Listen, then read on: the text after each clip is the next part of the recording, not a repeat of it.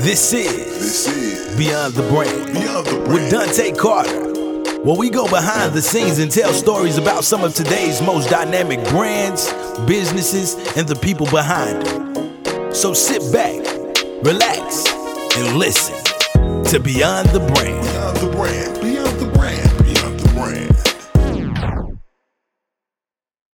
What's going on, everyone? Dante Carter. Thank you so much for tuning into this edition of Beyond the Brand. I'm really excited about today. And I'm excited because, this past weekend on March 1st, my wife and I and our little girl traveled to Selma to participate in the 55th anniversary of the Selma to Montgomery March. We're talking about 54 miles. Crazy distance. But they were marching for the right to vote. They were marching for equity and equality. And this was my first time going, and I was also lucky enough to bring my mother with me. She was very excited. And it wasn't until I put it all into context that I'm the first person in my family to be born with all of my rights recognized under the government, which is crazy to even think about, the fact that my own mother was born without the right to vote. Just bananas. But while I was there, as I was soaking in and capturing the moment, I met a man, Mr. Bob Smith, who was on the bridge with Congressman John Lewis.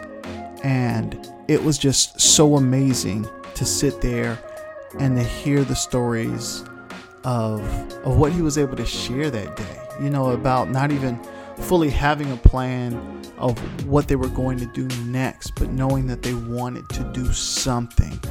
And what I wanted to do today, because we're all about Beyond the Brand, going beyond the brands of not just big brands, but also big stories, such as the civil rights movement.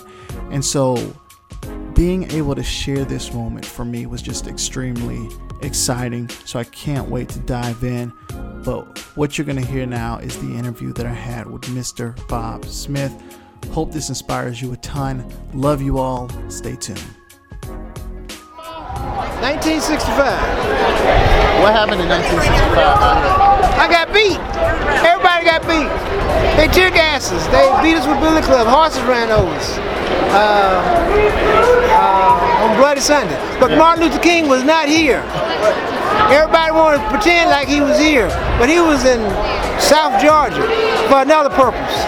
Then he came over on Tuesday, and he didn't stay the whole time because he had to go raise money. But he's a good person. He was a very good person. But the history reporting got it all wrong. What was it like out here? I mean, were y'all expecting that? What was going through your mindset? Nope.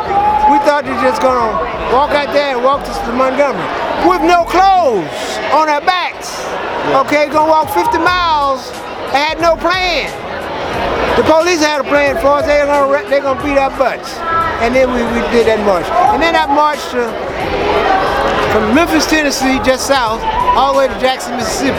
212 miles. Wow. I was coordinator that march. This one I was just a participant. And what was it like going from marching for the right to vote to actually voting for the first black president? Oh, it was fantastic. I was there. What was it like? My daddy in Brookhaven, Mississippi was one of the few registered voters. There were 500 black folk registered to vote. There were thousands, majority of black folk in the town, but they couldn't register to vote unless a white man said it was okay. And the white man said it was okay for my daddy to register to vote.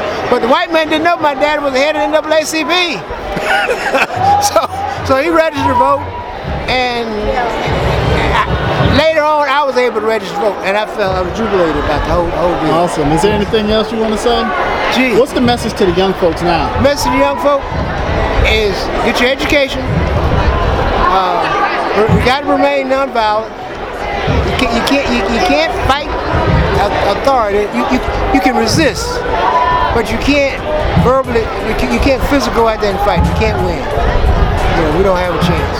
But get your education and stay strong. Get your education and stay strong. Wow. Again, to be able to hear those first accounts. Typically we hear about stories from more of the celebrity people, more of the Congressman John Lewis's, more of the descendants of Dr. King. But to be able to hear that story from a person who's not necessarily a celebrity and still living in Selma, still has a passion for people, for voting, still loves them, and to share those stories. There's just so much in history that we can't always find in a book, and so being able to speak to the folks who've lived through it is just, to me, it means a ton.